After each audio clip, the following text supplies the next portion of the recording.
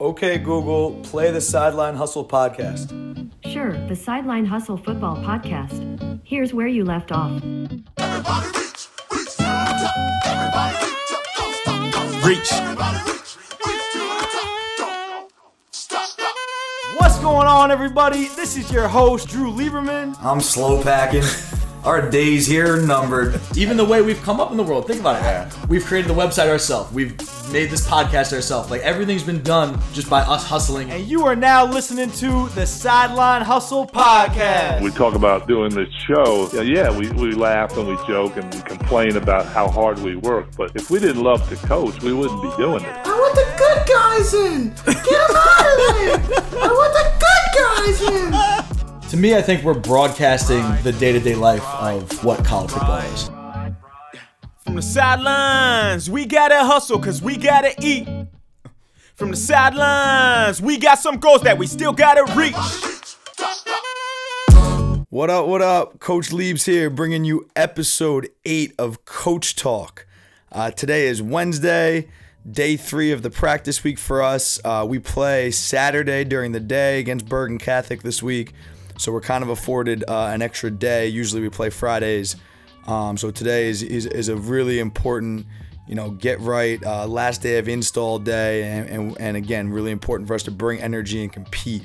I always think that leading up to big games against great opponents, and especially big rivalry games like this, just the competitiveness in practice is what really carries over more than anything else come game day, and I could be wrong about that. That's just really my gut feeling that when you get a team who, you're going to make mistakes at times as far as like technical stuff, but when you get a team that's willing to go and compete their butt off all week during practice, it shows you how much they want to win the game. So, I think we've been good thus far this week, and we got to find a way to be even better, compete even harder, stay even more locked in. And the topic for the day for Coach Talk is kind of similar to that. It's something I addressed a little bit yesterday. It's poise and self-talk, the way you're talking to yourself. And it's really like the crux of everything I preach as a coach to my players. But it's something that's really hard to address often, through the Sideline Hustle. Because it's hard to make a teach tape video about poise or the way you're talking to yourself. So I think a goal of mine going forward is really to use Coach Talk and use this forum as an opportunity to talk about poise, talk about self-talk. And, the first time I was really introduced to this was from Anthony Campanelli, who's the defensive coordinator up at Boston College. You've heard me talk about him before. He was the wide receivers coach at Rutgers. I was his GA there for a year, and really one of the most influential guys in my entire life.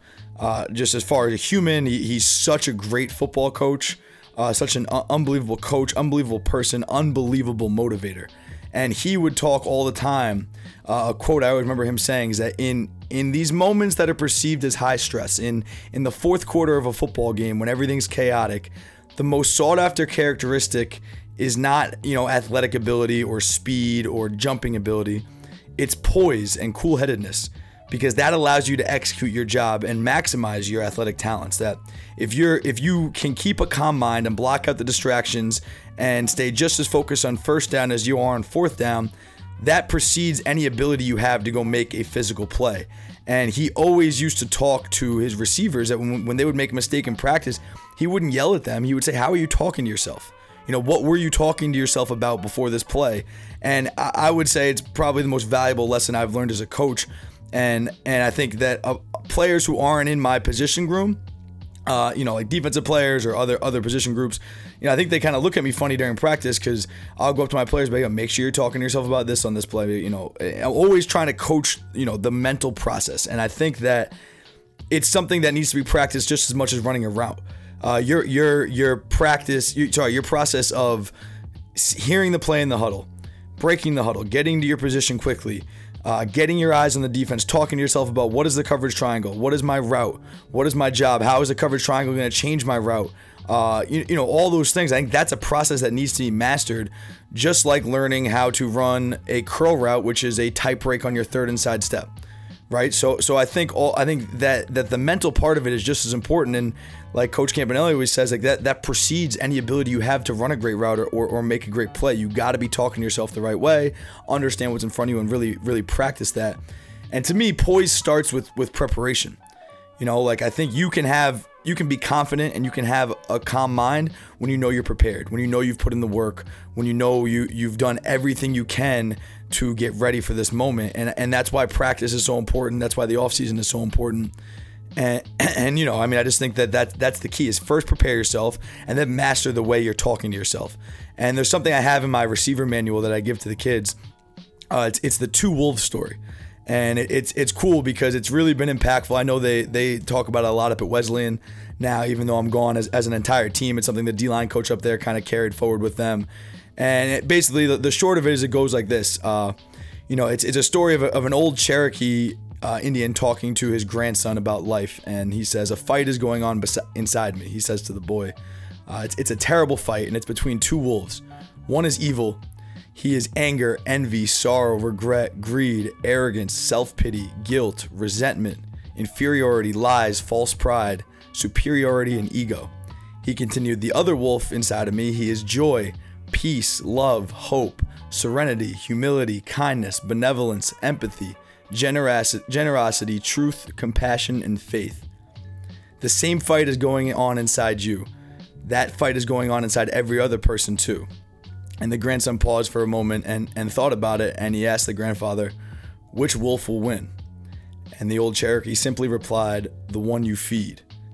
And it's just such a powerful story to me because it just paints such a clear picture of how important our attitude is and how much that can affect everything else in our life. And we've all felt all those negative emotions.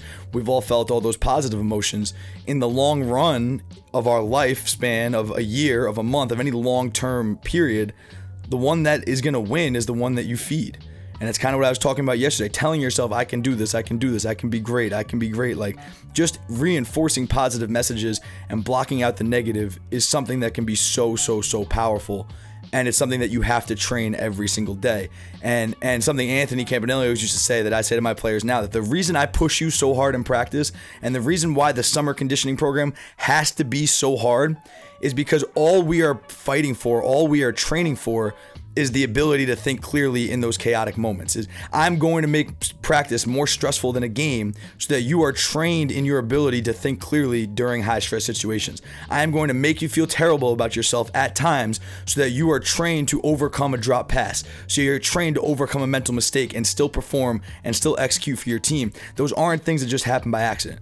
Those aren't things that just click once the lights are on because it's game day and it's time to go. You have to practice those all the time, and it's why I believe accountability is so important, and being honest with your kids is so important, and being hard on them when you need to be hard on them is so important. And it's just such an interesting concept to me, the concept of poise and how you train that, and just the concept of your attitude. And you have to be relentless of controlling your attitude every single day.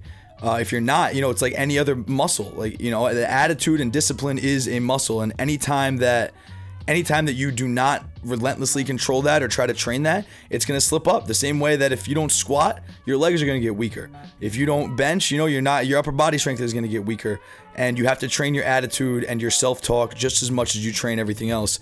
And I just really am fascinated by that concept, and it's probably the biggest key to me, in my entire coaching process is coaching poise and coaching self-talk, because I don't think there's anything really more important. There's something I tweeted the other day, and it was similar to this. Every time we push ourselves to the brink of giving in, but we talk ourselves through the struggle and refuse to quit, we gain control of our thoughts and raise the ceiling of our own capabilities. So, like, my job as a coach is to push you to the brink and make you consider quitting. Whether it's in that drill, whether it's quitting altogether, like, I'm going to push you so hard in this drill that you can't wait for the time where we can tap out. You can't wait for the final whistle where the drill is over. And I'm going to see that in you and make you go one more rep and make you go 2 more reps. And every time you don't quit, every time you step up to the plate once again, you're training yourself to become a man that refuses to give in. Every little moment you refuse to give in, you're training yourself to never allow yourself to give in, where giving in is not an option. And then when it is 3rd and 1 and we need 1 yard to win the game, you're going to go get that yard because you've trained it, and it's a mentality that's been instilled in you every single day in practice, in the off season, no matter what. And just it all comes from attitude. All those things are mental, and all those things are things we can control, but all those things I think are undercoached because there's no objective there's no objective like definition of success in that way. How do you tell if a kid has a good attitude or if he's talking himself the right way? It's not like, hey, he ran a good route and you have a catch that you can see clearly. It's something that's a little uncertain, a little unclear, but you have to work on it every day. As players, there's nothing more important. As coaches, there's nothing you should be preaching more than attitude and self-talk and motivation. And I think that that's what makes a great coach. A lot of people can draw up plays, but those who can motivate their players are the ones that really end up making a difference. So that's it for today. Thought this was a really cool topic considering it's rivalry week for us. Episode 8 of Coach Talk. I will see you guys tomorrow. Everybody reach to the top. Everybody reach. Reach. Everybody reach to the top. Don't stop. Hold up, brother, let me get this thing straight. Can't just be another random rapper with a mixtape. I just went and put another beat inside a pine box. I just went and took another trip way out to Biscayne. I love Miami cause they always treat me so well. Ain't used to see me nowhere. I used to pull them by saying I run for the team. Now they running their hands through my head. Yeah, they used to never wanna see my town. I got them coming to the east side now. Where they at? In the city where I reside now. When they move a little weight, let the D-line now. Running track or running back. Gotta keep it moving, never running back. Never. We running the game and they running laps. That's another story for another track. See, from the sidelines, we gotta hustle cause we gotta eat. From the sidelines, we got some goals that we still gotta reach. Yeah.